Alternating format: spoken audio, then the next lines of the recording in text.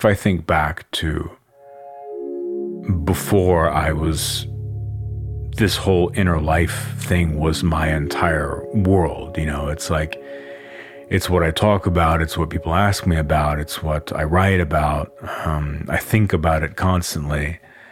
But it is important, and I try and reverse back to original mind sometimes and think about what was my perception like prior to understanding any of these things. And it's really strange. And I think about, like, in a progressive way, like, okay, now then how did I think whenever I was this age? And how did I think whenever I was this age? And so on and so on.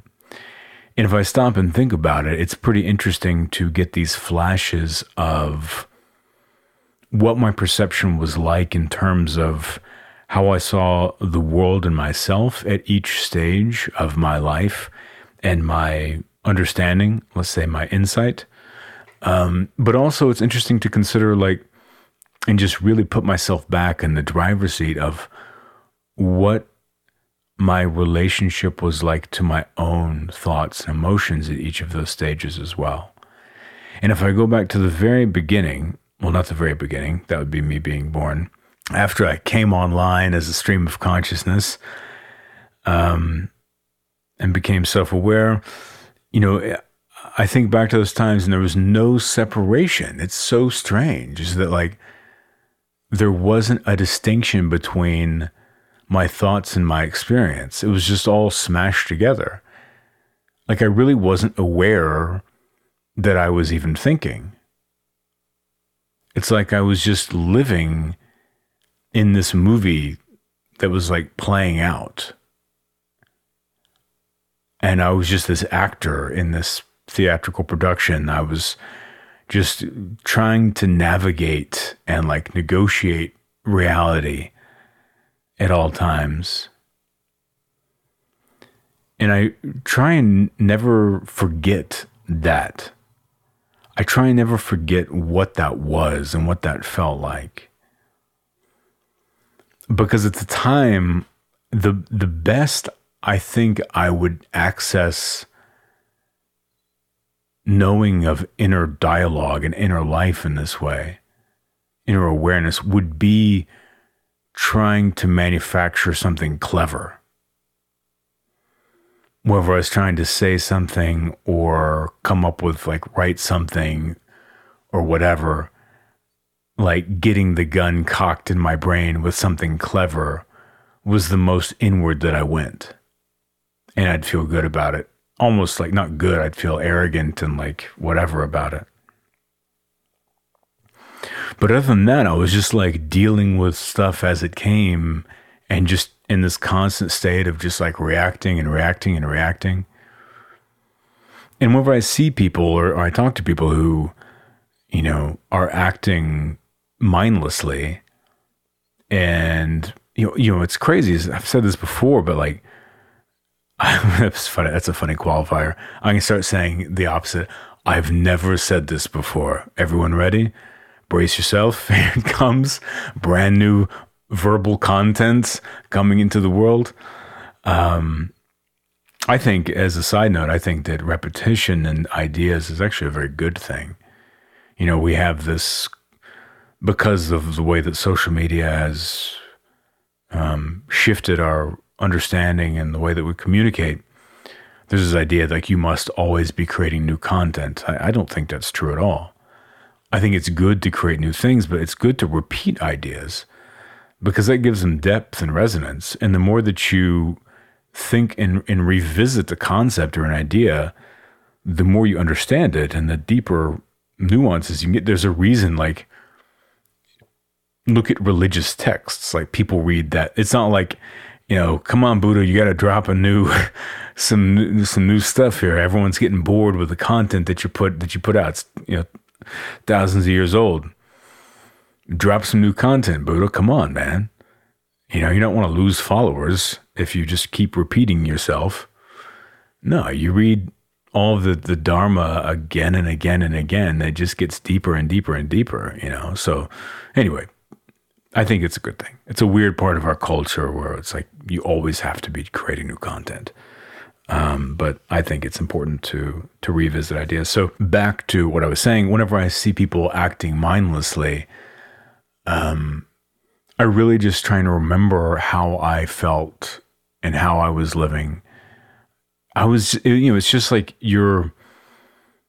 it's strange. It's almost like you're possessed, where you don't have any control really over what you're doing or saying. You're just acting out these repercussions of everything that's come previously in your life. So thinking back on those moments is really, really important, because whenever someone is being, unfavorable, once you know and you have the insight and you understand what it means to live mindfully, it can be difficult to give those people a bit of grace and remember, like, oh, right. Like, how could they not know this, right? This is so apparent. Being more self-aware, having more self-wisdom, thinking in a larger perspective and multiple perspectives.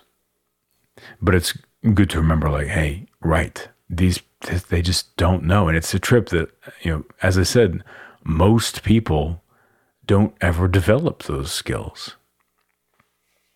They may become a little bit more self-aware, but they don't have the tools to like really get in there. It's kind of amazing, right?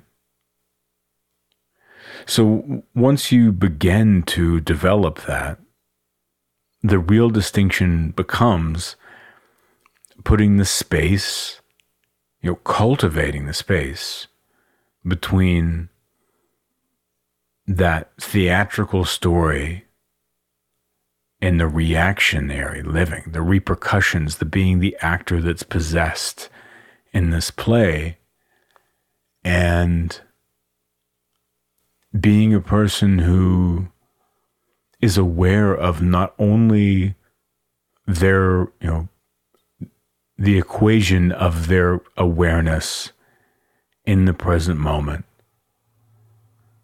but also an awareness of the arising thoughts and emotions and impulses within themselves. And then to connect those two worlds, like the exterior world of action and the internal world of, material, of like thought material and emotional material. To connect those two things, you then connect them through perspective and understanding what flows out of you in terms of thought or emotions, how it influences the action of reality.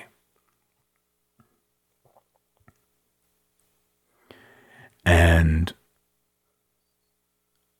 it's interesting that not only do those things that flow out of us influence the action of reality, but it influences us, because we are a part of the action of reality. And by action of reality, I just mean the kind of existential landscape of being. And so through cultivating this and really just watching and beginning to pay attention, like if you're listening to this, you have some insight, because you wouldn't be here listening to this if you didn't, because it would just probably sound like white noise and you wouldn't be interested.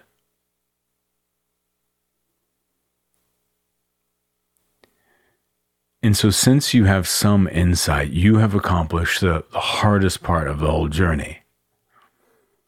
That's the thing that keeps most people, from ever achieving the level of awareness and insight that you have, is the barrier from going from that original mind space that I was talking about, the having no awareness, the complete mindless, reactionary, possessed consciousness, to boom, having a bit of self-awareness, a bit of insight, That transition is the most difficult one.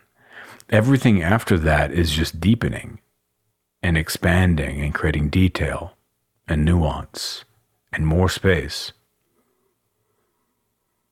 So I'm going to assume that you're there, and that's huge. That's huge. So from that place, you really just need to observe, right? So you observe and you train through repetition. And what's crazy about it is you don't have to do anything. Like, this is not learning to bench press 500 pounds. This is not working up to being able to, swim across the Atlantic Ocean. This is not even, like meditation. This is simply throughout the course of your experience in your day, simply gaining control over your focus. And noticing that your focus drifts. It's this flashlight that drifts all over the place, gets shattered into a million pieces, is pulled at by all of the, the things in our life that pulls at our attention, our focus. It's remembering again and again and again to take control and to reclaim control of your own mental focus. Stop letting yourself be controlled by all of the noise that's moving into your nervous system, all of the distractions around you, all of the noise of your own mind.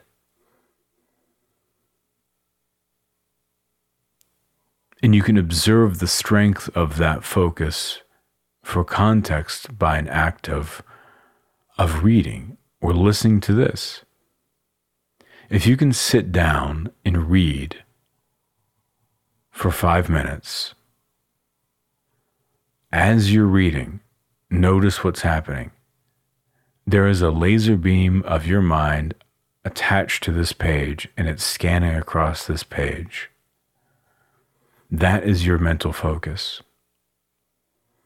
If you could sit in a chair or sit on your bed and stare at a doorknob in your room for 1 minute without breaking eye contact, you'll begin to see there is your focus.